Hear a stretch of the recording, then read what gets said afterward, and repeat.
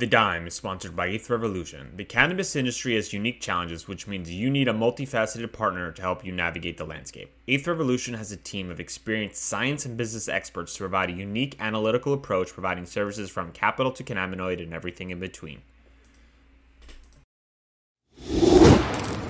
This is The Dime. Dive into the cannabis and hemp industry through trends, insights, predictions, and tangents.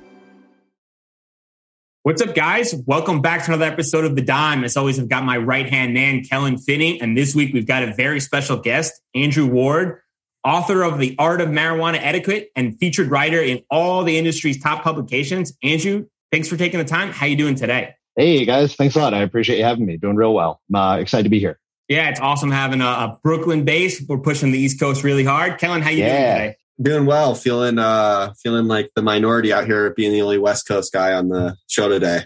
You got the access to nature, so a little bit of a give and take. And I think to steal off Colin Landforce, I think it's East Coast, West Coast, I think is what he said. Exactly like that, but that's the way I heard it. That's the way I heard it. So before we get into it, Andrew, can you kind of give the listeners a little bit about your background? Yeah. So I've been a writer in the cannabis space for about 5 years now. I'm a freelance writer. I work with some notable publications currently include Benzinga, High Times, Business Insider. Started writing for a new psychedelics publication coming out soon called Psychedelia. I've also written for some of the top brands in the industry. Not going to name them just because I don't know if they want to be named out, but some notable brands that if you've been in some of the major markets, especially in the West Coast and some starting on the East Coast, I've worked with them, as well as some up and coming spots, some advocacy groups, things like that. Kind of try to keep a diverse background in the space. Graduated in 2008 with a degree in creative writing and was told I was never going to be able to use the degree because of the recession, and was able to use the sales and marketing jobs that I had for a few years and actually leverage it into what ended up becoming the cannabis job. And since then it's really grown into a great career. It's still pretty surreal. The Art of Marijuana Etiquette, it's my second book, came out in 2021. I wrote my first book, Cannabis Jobs, in 2019. So it's all been kind of a blur, and it's really awesome to be here talking about it. So tell us the single moment or a defining moment in your life where you realized you wanted to be in the cannabis industry. So when I wanted to be in the cannabis industry, it was right around 2017. I probably a couple of months back, I'd been working at a startup that really didn't pan out well. It was paying well, but aside from that, it really didn't live up to any of the expectations that I had. Real clear writing on the wall was that we were going to part ways, but I said, the hell with it. We're going to ride it till the wheels come off, and we're going to, do a best effort, but we're also going to stack the money and prepare for this freelance career that was going to be embarking on. I got laid off January 2017, had a little bit of a nest egg. So I spent the next 2 months kind of trying to figure out what sectors I wanted to be in. I was kind of feeling it out. I hadn't had enough time to really prep and find the industry I wanted to be in. So I ended up defaulting back into a lot of areas that I already knew, startups, tech, things like that. Really, nothing wrong with them, but they just really weren't appealing to me, weren't really making me happy or stimulated. It just kind of was just harder to find work. And then probably around month 2.5, 3, I was, packing a bowl like I usually do in the evening, just kind of kicking back. And, it wasn't new advice, but I saw an interview that I think it was Dave Grohl who was, doing it. And basically said something along the lines of, find something that you love and find someone to pay you for it. And I was thinking, I was like, yeah, I'm trying to do that right now. And I was like, well, what do I love? And, I pretty much had the bowl in my hands. I was like, oh shit, this is an opportunity right here. I'm sorry. Can I curse on this, by the way? Yeah, you can do whatever you want. Okay. Oh, yeah. I thought so. Just wanted to make sure. Yeah. So I was like, oh shit, cannabis actually has an opportunity for it, and it might actually be a little early. So I started feeling it out, and I'd been reading a lot of the publications. I think at that time it was Civilized, High Times, Mary Jane were kind of the go-tos, and a few occasional news stories here and there. I thought, I could get involved in this and kind of bring over my sales and marketing experience as well as with my journalism background and kind of, see what we can do with it. And that's where it all started out. And I started cold emailing like I would business development leads, and basically said, I was like, I have 2 articles from when I wrote at AOL on weed. Are you willing to take a low income shot on me as a writer? And I booked my first job was a rosin press company out of Colorado. Ended up working with them for about 4 years. Yep, Colorado, Kellen, shout out. They were awesome, great client. I actually wrote for a cannabis publication, Cannabis Culture in Canada, and then the rosin press company got me introduced to Pot Guide, which was my first U.S. publication in Colorado, also, and it kind of took off from there. And ever since then, it's just kind of been a whole fun journey for the last 5 years. Yeah, it's such a great story, especially one we're describing with the bowl in your hand, right? Like realizing like, this is what I love. This is the industry. And I guess my question follow-up would be like, when you told people or shared with them that you were taking a journey, and it was early, right? From an East Coast standpoint, you're telling them you're going to be in the cannabis industry, you're going to be a writer. What were the type of looks that people were giving you when you were expressing that? Oh, yeah. People thought that was a terrible idea. So it was a combination of either they thought I was going to go to jail for being a drug dealer somehow, even though I explained it was writing and it's nothing related to it. Other people thought it was just another step in, a bad mental health spiral. It's like, you've been laid off. It's the winter time. Are you okay? Like, you're really entering the space that has no prospects. Like, or do you want to sabotage your career? Like, it was really like concerns about my decisions on a mental health or professional level across the board. I've always had a good intuition on myself. I've made some mistakes along the way, like we all have, but I also just feel like when I know something is right, I just go with it. And I told everyone, I was like, just give me 6 months to a year and I can start getting a proof of concept going. And, I also told people, I was like, as much as I know I want to get into marijuana right away, and I did, I also knew that there wasn't going to be enough money unless I really struck lightning, right out the gate and, was able to do it. And I wasn't. So it probably took about 2 years before that. So I was really working in a couple of different spaces. So I worked in, HR, tech, staffing, those sort of areas, more traditional field. And I think that started to make people realize that this is actually a business plan.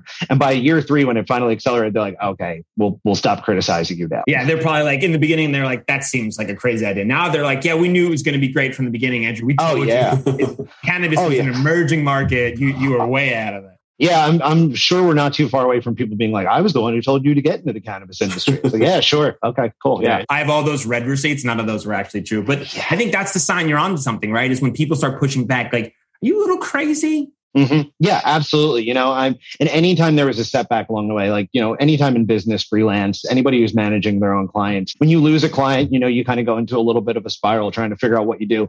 And I really started to know which people in my tight circle got it and didn't get it when I would have my back against the wall, and which ones would kind of try to offer advice or how they would respond. I was dating someone at the time and she told me, it's like, well, maybe you should just go back to the office. And I was like, I get where you're coming from with that, but if you know me and my drive on this, that that's not an option for me, because cannabis in the office was not something at the time really that was taking much shape outside of, some of the West Coast states. And, just the freedom as a writer, as a creative, I'm not against going back to an office one day, but at that time, there was just no way that was making the right sense for me. So over time, you really start to see the people that kind of understood and went along for the ride and kind of understood that this was going to be a journey and that, it's still ongoing. And, those are the ones now that I like to have in my corner.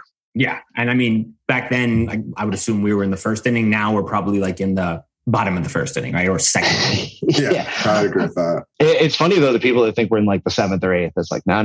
We're close. No, not at all. Yeah. We're still missing like major markets coming online. And we still don't have like any of the normal infrastructure that most businesses and industries just take for granted, like banking, for instance. Absolutely. Yeah. It's hilarious too. Well, sadly hilarious the way that some people are like, we're going to have it all done in the next 5 years and we're going to have it all regulated. We're going to have it all figured out. I was like, go talk to anyone in the alcohol industry and ask how things are going on their space. They're still fragmented 80 years after prohibition or 80 plus years after prohibition. Cannabis, there's a good chance if we're like have it all figured out before we retire from the industry, then we will have done it at a really quick pace. Yeah, which doesn't seem like we're really moving at that speed. Nah, so just enjoy it while we're here.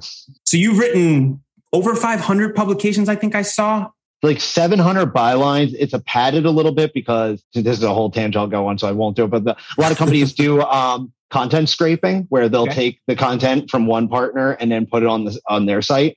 So that'll count as a byline for you. You won't get paid for it, but they'll use it. So that's kind of padded up. So it's probably about 500, 600 original articles, 700, 800 bylines now in cannabis. That's incredible. Yeah. So I want to ask, this is my question for you. So which topic that you've written about has surprised you the most?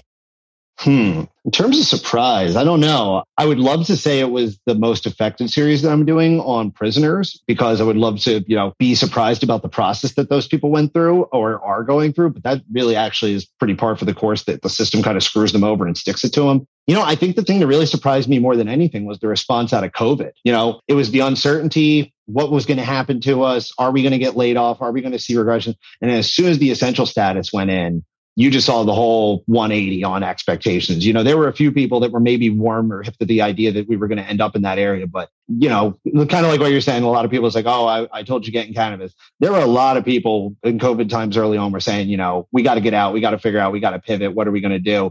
And to see the response on the staffing side, the job side, the industry altogether, I think that was what was really most surprising.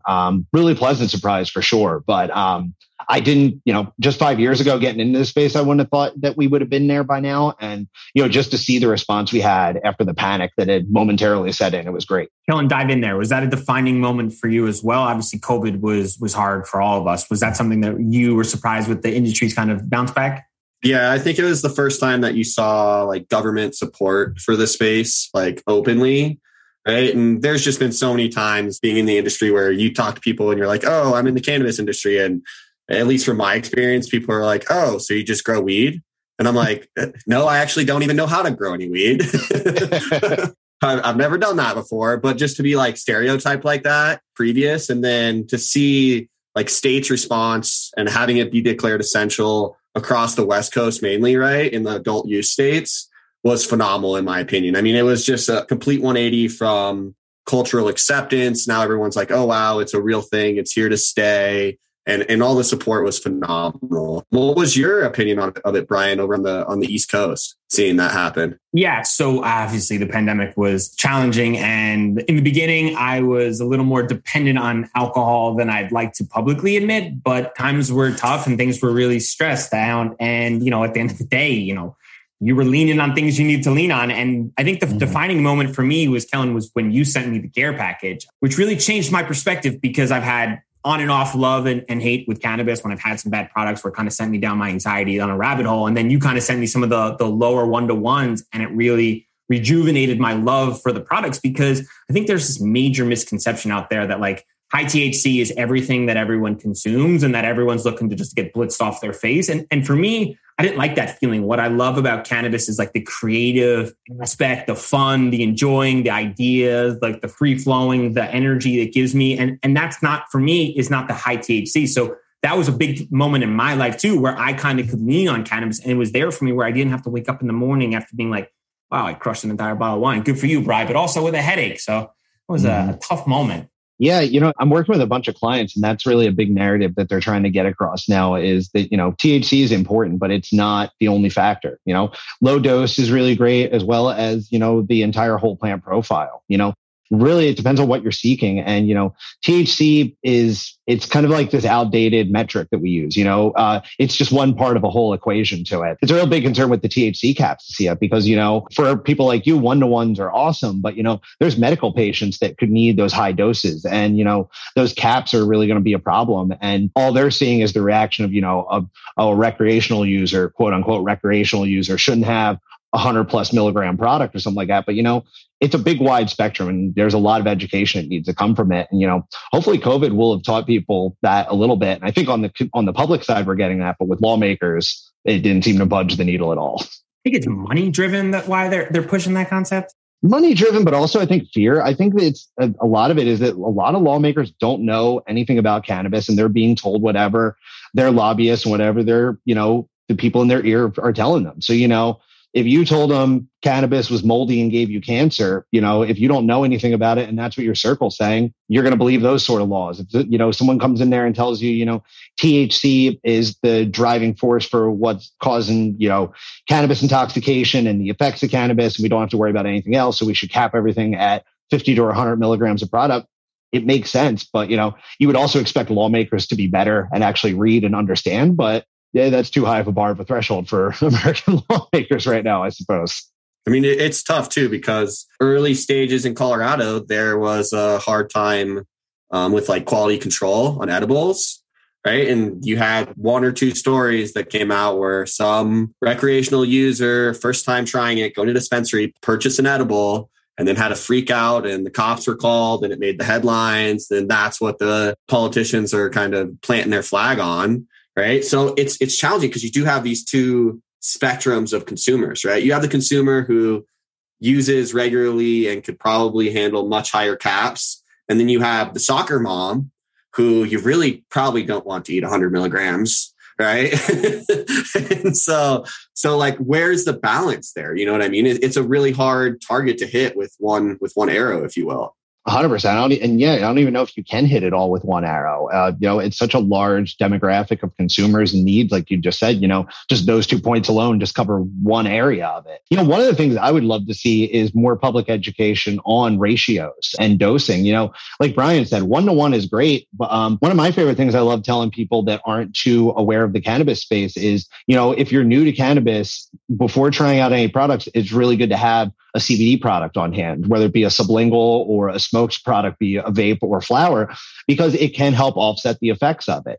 I stop short of telling people it's essentially a kill switch, but imagine if you could get drunk and drink a glass of water and it actually would negate a lot of the effects, or another drug. There really aren't many that have that. And, those freak out moments, sure, those high dose products, you don't want them to get into the hands of the soccer moms or the newcomers or people that don't react well to it. But if you would also educate them and said, hey, bring a CBD pen with you and, just smoke on this if you feel the effects are too long, maybe 1 or 2 people end up calling the hospital still, but that will even drop down that low number of people that were reporting those. So I think it just comes down to public education. But again, lawmakers don't know anything about the bill for the most part. So unless it's, Blumenauer or a handful of the other ones that actually know what they're talking about, we're going to see what the hell they put together. But to kind of follow up on that, no one kind of bats an eye when the same soccer mom drinks 5 bottles of wine and then once gets behind a car, right? No one's like, well, we should have educated her on the fact that that was a bad choice decision. People are adults. And if you're going to make adult decisions, you should probably know what you're doing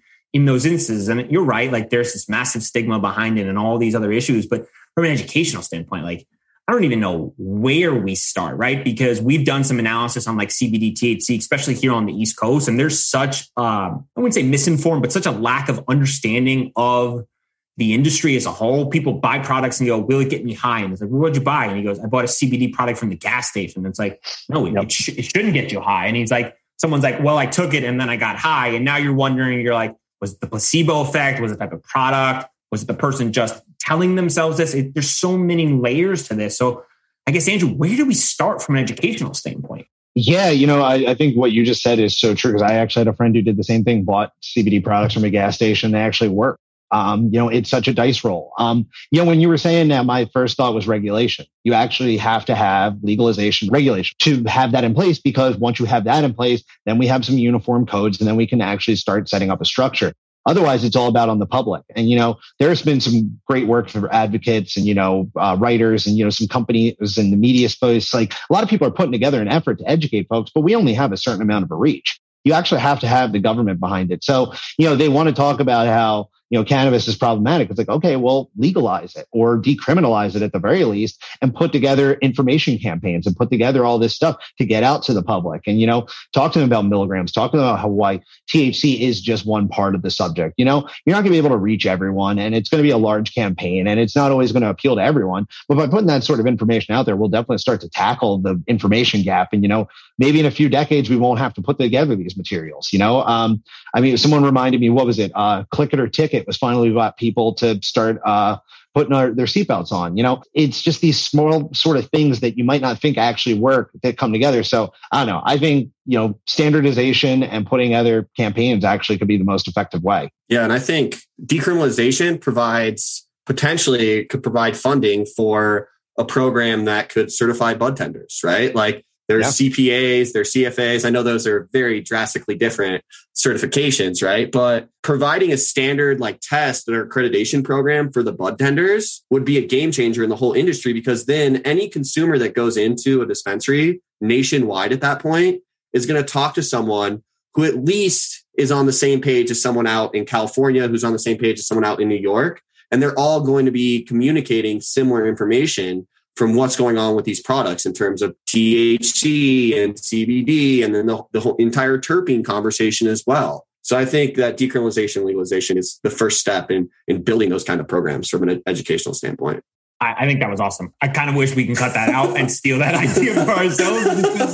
As you're saying that, I was like, dude, that's perfect. You're right. That 100% has to happen, right? There has to be a general understanding and general framework so people can kind of be licensed. I don't know particular, but I think there's one for if you're a bartender, you take some sort of test as well to kind of accredit yourself towards this understanding. And you're right. Like it's only a matter of time. And some company likely will do something like that and probably become a really successful company. Yeah, you're starting to see some companies, get into the space of trying to make cannabis sommeliers and, some stuff like that. So they're kind of dancing in the periphery of it. So I can see like a serve safe kind of like what you're saying, become one of the first things, how to handle cannabis, and then branching into more of a deeper education sort of thing. It only makes sense. It's a product so readily used by the public, and it is a medical and recreational product. So you might as well get the informed folks behind it. It only makes sense. Yeah, I think that's the most exciting part for me personally when thinking about the cannabis industry is that like essentially cannabis will operate like all the other industries. They'll have all the same type of like certifications and testings and steps.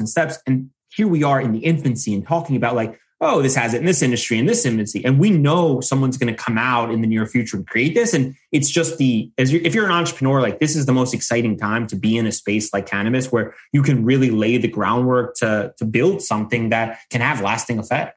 Yeah, this is a generational opportunity. I don't think we've seen something like this since the .com bubble, and I think this is going to obviously have a lot more strength and security behind it than that. I can't really recall much else in a long time since then. So yeah, it's a really great time to get into the industry and just learn and get in.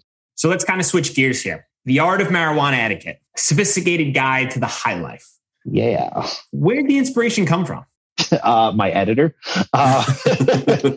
So I tell people I have a very non-traditional route that I think a lot of people think with books. And this is the case with a lot of books is you pitch, you get a literary agent, you get connected, and then you get a big advance, and then you write a book. That's not what happened with me at all. Around year 3, when people stopped criticizing me for being a cannabis writer, I think the first book really helped. My publisher, Skyhorse, they're a subsidiary of Simon & Schuster until they got bought by Penguin. So I don't know how the hell that breaking order works out now. But Skyhorse reached out to me and basically said, we're looking for a book on cannabis jobs. And this is the same process with marijuana etiquette. So basically they were like, we got this thought on an idea for a book. Are you interested in working with it? And I said, yeah. And we started talking and brainstorming ideas. With marijuana etiquette, they originally had this idea for kind of doing it in a more comedic sort of, those regal sort of fancy etiquette teachers from the old 1900 days. And we worked that tone for a couple of months. And day one of writing it, I basically sat at the computer and I was like, this is going to be terrible if I have to write this.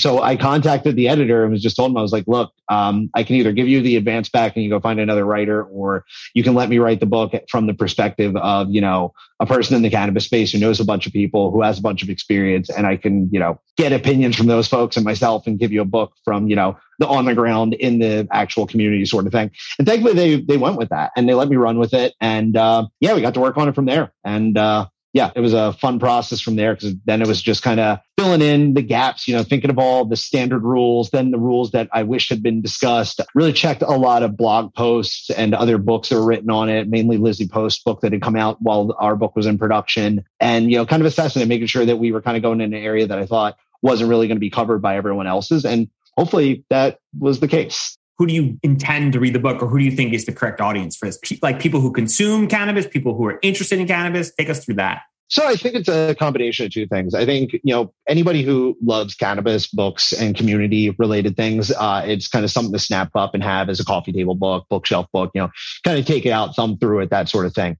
I also think it's really good for the more of the newcomers, the 101s, the people that want to possibly get into cannabis, but might be overwhelmed by it or don't have a community themselves for it. So, it's kind of a fun, semi-serious, also semi-informative sort of look into that. So really geared toward the amateurs, but also keeping in mind the OGs, the legacies, as well as just the people that are coming up and helping shape the industry along the way, and kind of giving a nod to all of them, but really keeping it on a simple tone that wasn't going to get lost for anyone that didn't really know much about the plant just yet. I think that's perfectly said. And when I started kind of reading and going through it, I had an envision for what I thought it would be like when it says etiquette and a sophisticated guide to the high life, and kind of went in thinking it would be like that, and was so different than I thought. It was such a warm, easy read with the personality really came through on the pages. And it's fun too, because sometimes in cannabis, you can do that where you can really embody your spirit into the writing. And I think it really comes through because it is informative, and it's funny too. Some of the cliches you kind of dive into, like puff, puff, pass, and like leave the circle, which I thought was really funny and a different, interesting way to kind of communicate the information. Thanks. I appreciate it. Yeah. It's, the way I looked at it was, I didn't want to make it too overwhelming. I didn't want to make it too hard. I just wanted to make it a fun read. I kind of modified the Hemingway rule of write drunk, edit sober, definitely wrote high, edited semi-sober. And that was kind of, the first couple rounds. Then, we would refine it further on. But, the first couple rounds, I was chock full of grammar errors. And, the syntax was even clunkier than it was right now, because it was really just, trying to get into that spirit and try to have fun. And basically, I was trying to think like, basically, if I was smoking a joint with you guys in a room and you were asking me questions, it was kind of how I wanted to put it that way. And then from there, we just refined it. And, shout out to my editor, Jason. He did really good, because every once in a while I'd be like, okay, that made no sense whatsoever. You gotta, he's like, you were definitely smoking too much there. Or that one was just like, I don't know what that, like, I also have these weird things in the book. I don't know if people noticed that, like, I tried to put in nonsense references. I worked in the R&B group TLC like 2 or 3 times into the book. And those are kind of, and like in non-music entertainment references too. Like, I think I put them in a hiking chapter at one point. It was just kind of like, I'm stoned. Let's have fun with this. Like, I want, like, if I'm reading a book, what kind of random bullcrap is going to pop up that's going to make me laugh, or at least like, what the hell is this person thinking? And yeah, that was kind of the tone I was going for. So I'm glad you got that. I love it. So when you were researching it, did anything kind of surprise you or kind of different than you originally thought based on the origin of any of these topics? I've been asked that a lot, and, I would love to say that there was, but there really wasn't a ton. I mean, after being, just a regular consumer, I got into it a little late compared to my friends in high school who did. I got into it in college. So by the time I wrote the book, I was 33. So I had about 15 or so years just consuming with different groups of people, from, various states, cities, stuff like that. And then working in the industry gave it a different, another layer on top of it. So really there wasn't too much, aside from maybe the international perspectives, international areas, there's so much different, nuances, preferences to every region. And then there are also some in the US, but we didn't really dive in too much into that. So it wasn't really eye-opening.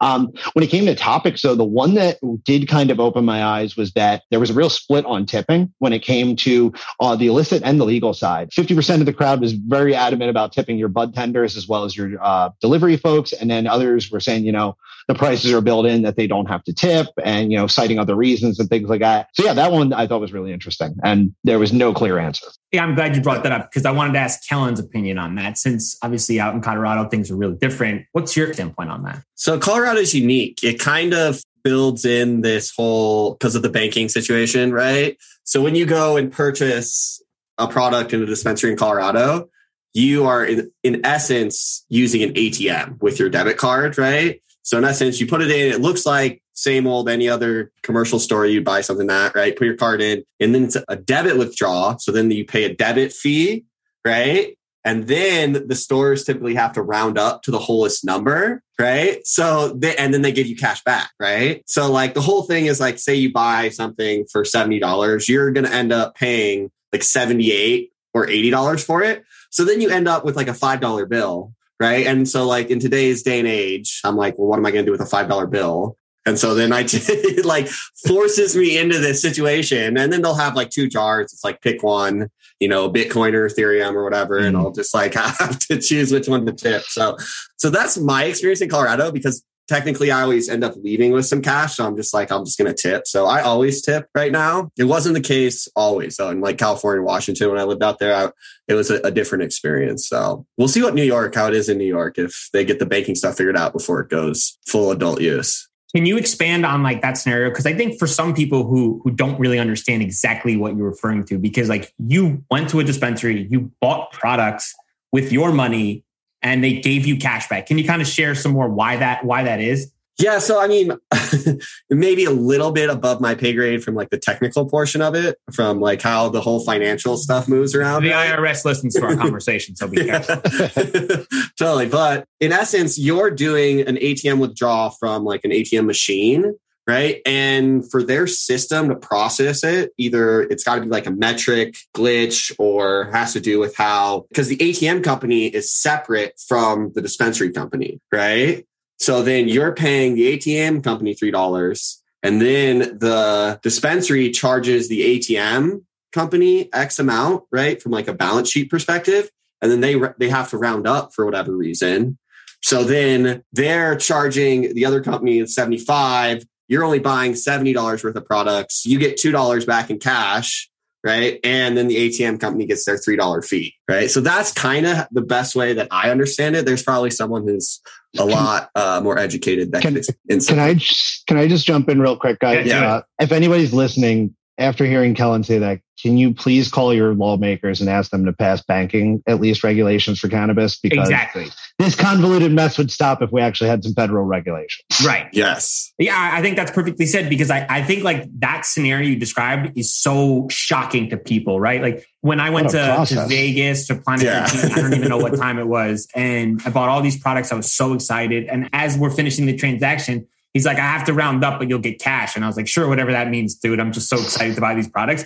And he hands me back $8. And I'm thinking to myself, I was like, I gave you a credit card. You're giving me products in cash back. I was like, what? Am I intoxicated? Like, what is happening right now, sir? So there's something missing in this stuff. Right. He's like, well, we rounded up and then we had to do this. And I was like, this is very confusing. And I got after, I'm like, tell me, what the hell is going on here? And I think that's the part that's like so surprising, just because people are like, well, it's a legal industry. And sure, but something like this is a hurdle and just makes it harder. It's also $1 billion industry and immediately one of the top producers in the world for the American market. And it's like, you'd think at least they'd come around on the banking. Right. Like, criminal reform is the one I care about and I think the most of the industry should care about, but banking is essential. And the fact of the matter is it's $1 billion industry in a quasi-legal space that's going to become federally legalized. It's like, why the hell have we at least not gotten our stuff together and at least filmed some fix to at least get that through while we remedy everything else? Yeah, that one seems like an easiest one, right? At least it should be, in my opinion. It would be a win-win for both parties. And maybe that's why they don't want to do it, because they don't want to make each other look good. I don't know. The two-party system is a whole mess for me in and of itself. And cannabis regulations is snagged up in it just like everything else right now. Yeah, but even the IRS is complaining too, because they're literally receiving so much cash from these companies. And they're like, we don't have money counters. Like, this is the 21st century.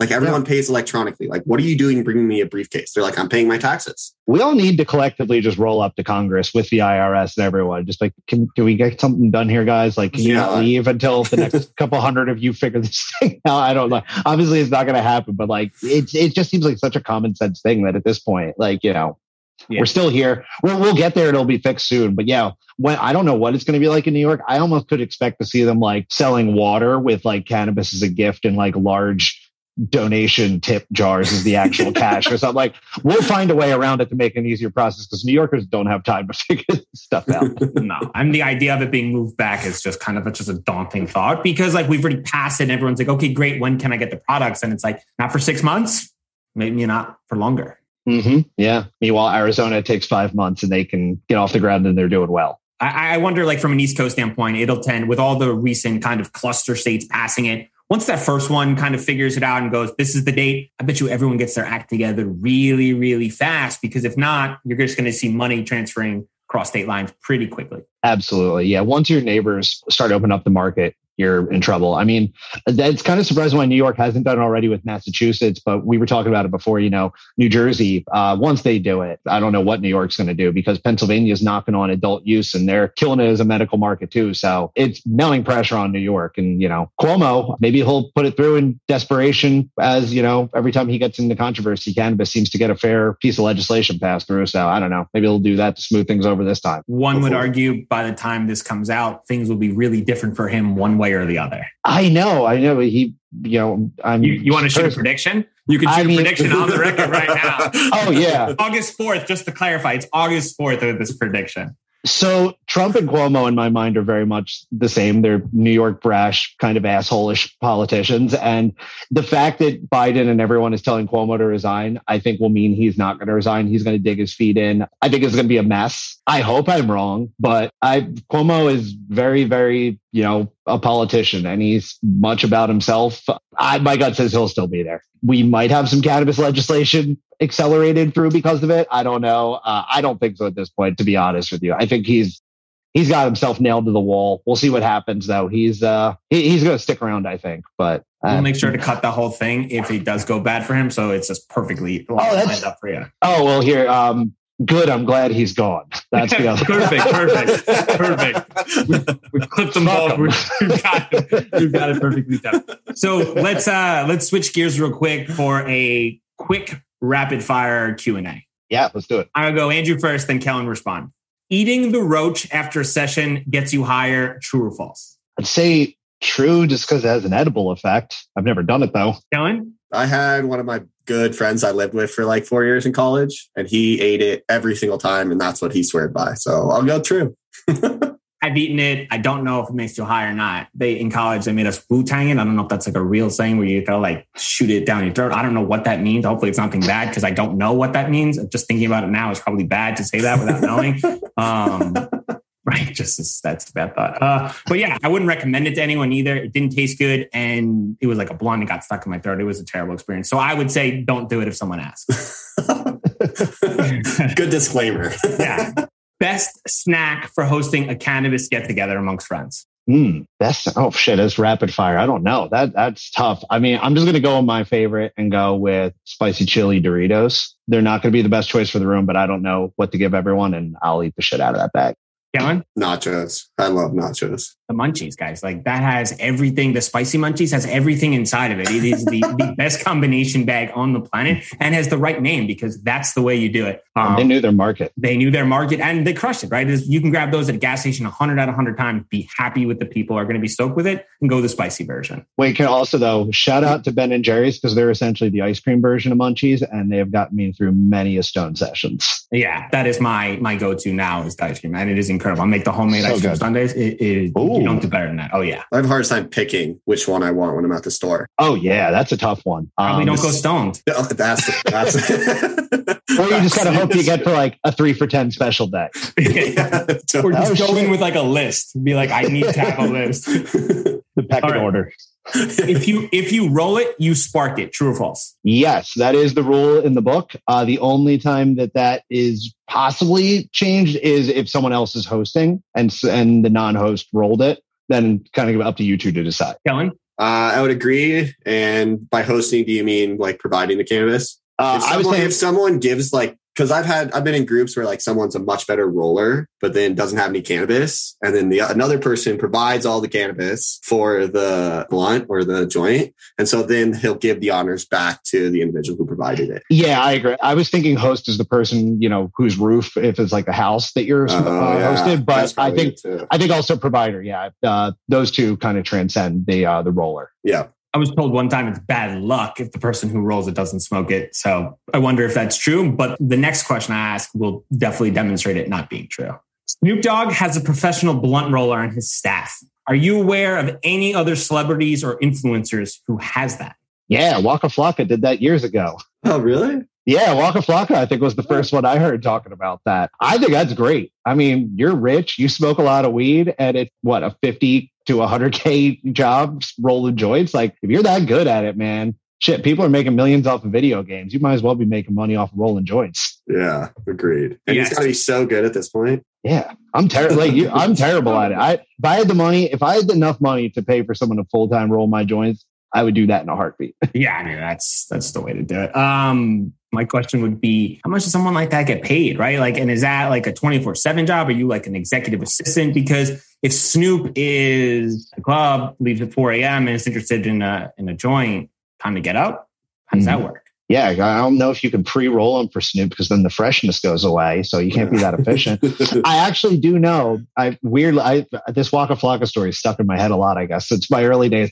That he was listing it for $50K a year. And that was like a couple of years ago. So he's got a little bit less notoriety. The market's gotten bigger. I don't know. I mean, for a Snoop joint roller, depending on the amount of time, 75 to 120K a year could be fair. Yeah, this one said 60 grand for Snoop. I was pretty surprised. That's pretty low. I thought at least 6 figures, but pretty low. He's just rolling joints. Fair. But is it on call, like Brian was saying? Like, if you're getting calls in the middle of the night, like we need joints and we can't pre-roll them, I don't know. Is it a 9 to 5 joint rolling situation, or I don't know. You got to factor in the time. Maybe they have like a humidor like for like the joints, right? Like just keep all them in there and keep them clean. Seth Rogen came out and said something. I almost followed up the article and said like it would save him a ton of time to have someone on his team that can do that, because how many times he's kind of going through some work And then he's like, oh, the perfect time to have like a joint here. And then he has to stop and do that. He's like, it would save me hours every single day if I had someone on my team doing that. I wonder if that becomes a popular kind of role, like chief of staff, where you're really a chief of role. Yeah, 100%. Honestly, one of the best business tips I got when I was growing my writing business from friends was, when you have the money for it, the first things you need to do is automate the processes that you don't want to do that are going to save you time and money. And I mean, Seth Rogen, if it's going to save him hours a day and, weeks, like, hell yeah, if invest that money, you're going to make that well back. Someone of his caliber, it makes perfect sense to do it. I think I would do that job for free, though.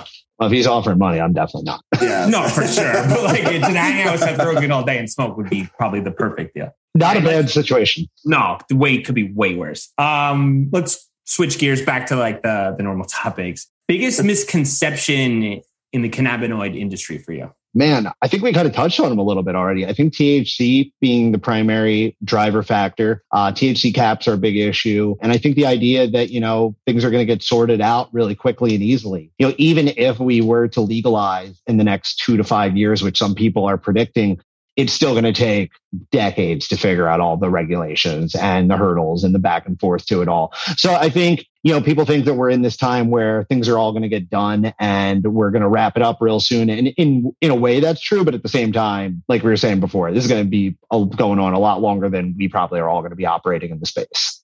If you could sum up your experience in the cannabinoid space into one main takeaway or lesson learned to pass onto the next generation, what would that be? Ooh, man, show up. Get involved. Previous to the cannabis space being legal, the only way you could get a job was being trustworthy and showing up and introducing yourself. The way I got into a lot of the space, meeting advocates as well as business folks, was going to trade events, going to networking events, smoking at lounges, going to protests, to rallies. Don't overlook any of it. Get involved. Go there. Even though the industry is becoming more of a mainstream commodity, serious thing, it's still got all those elements. Show up. Your resume is not going to be the only thing that's going to carry you. Get involved in the industry, show your face, show you really care. It's the best way to, certify yourself. Really well said. Prediction time. 10 years from now, the most popular way people will consume cannabis, is that via a bowl, a blunt, a dab rig, a capsule, a tablet, a new invention we haven't gotten past? What's your prediction? I think we're going to go beverages. A lot of people are banking on beverages. I'm feeling beverages. We got psychedelic water came out. I think we're already seeing other, substances and compounds getting in there. A lot of people look for familiarity to consume. One of the early beliefs was that the elderly were going to shift towards pills. And I think that worked to a certain degree, but I think edibles really proved to be one. So yeah, my gut says beverages are probably going to be a way. Edibles will be a close second, but also I think flower is going to have, for a very long time, is going to have its market share. And I hope it doesn't fade away more than, at least a 25% of the market holds on to it and, keeps on to the culture. But it's definitely going to shift, I think, to edibles. Kellen? I agree with all those statements.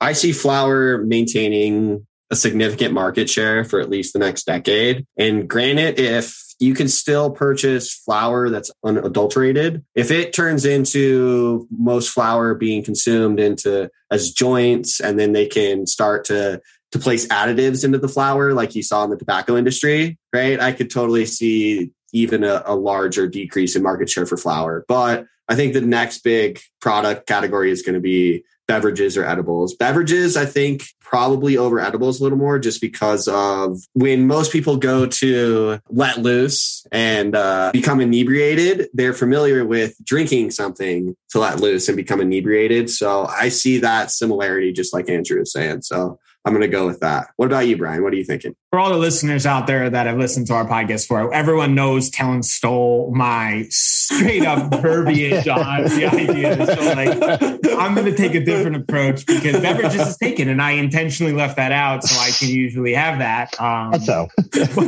I'll take capsules. I think what you were saying about familiarity aspect is so important. And I think when people go to envision like a quote unquote, in the bad audio, like a medical product, they're used to taking some sort of capsule form to kind of help them relax or to suit a need. And I think that'll be a common stay for people where they don't really think about it. I think the flower aspect will still have its popularity, but I think it'll push towards a different demographic, more the true traditionalists. And I think for the older generation that is looking for kind of a one-to-one or like a multi-purpose variety of cannabinoids to kind of help them with their arthritis or whatever needs. I think the capsule idea will help that, because I think it'll be easier for them to get mentally past the concept.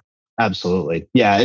It's that comfort, it eliminates a big barrier. A lot of people don't want to smoke, if they've never smoked before, they never vaped before, but everyone's had a drink, everyone's had a snack, everyone's had a pill, those are the comforts. They're going to know it. It's going to be a lot more comforting.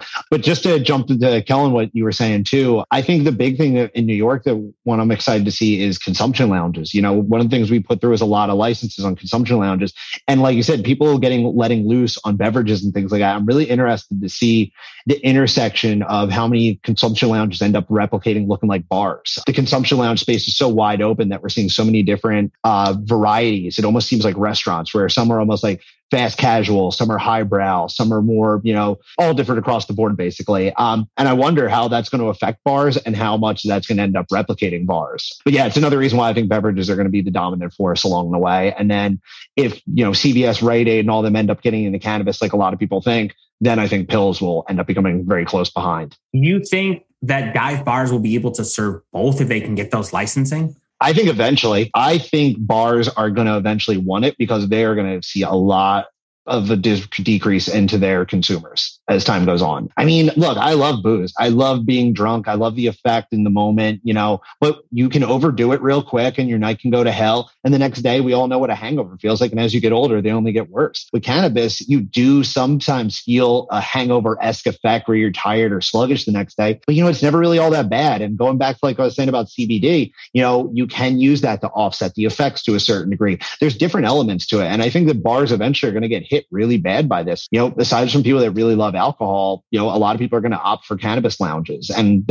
alternatives in the varieties they have. So yeah, I think possibly by a decade, you could see bars asking to get cannabis integrated into their stuff. Yeah, I think that's so important, because like you were saying, like the hangover effect is such a nasty one. And for alcohol, to me, like I love it also, but the next day hangover makes me wonder, like, why do I do this to myself? Like I can consume all of the THC products I want, and I don't feel as awful as this the next day. And, if right now you were like one choice, one product the rest of your life, goodbye booze. Sorry, goodbye forever. 100%. I mean, every time I've been hungover in my 30s, I've reached for a bowl to help me get through it.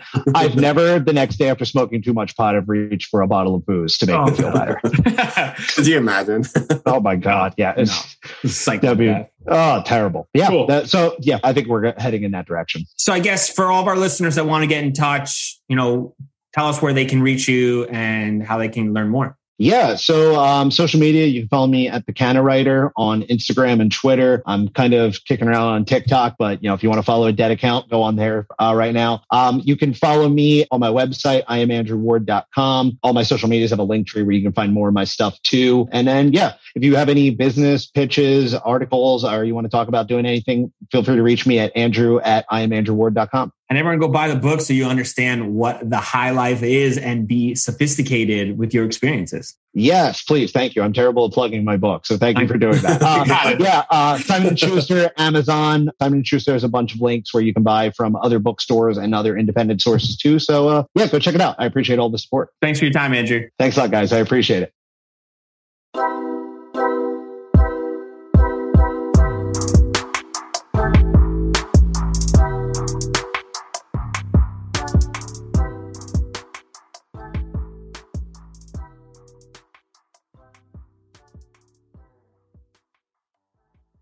Thanks for listening to today's show. To check out more great cannabis podcasts, go to podconnects.com. Here's a preview of one of our other shows. Season 1 of Dope History is now available at dopehistory.com. Dope History weaves you through the lives of those who have been touched by cannabis or have had an influence on the events that shaped our laws or relationships with this plant. You'll hear tales from Frenchie Cannoli, Keith Strop, Eddie Lepp, Tom Alexander, Ed Rosenthal, Wolf Seagal, Jorge Cervantes, and Tommy Chong. Available now at dopehistory.com.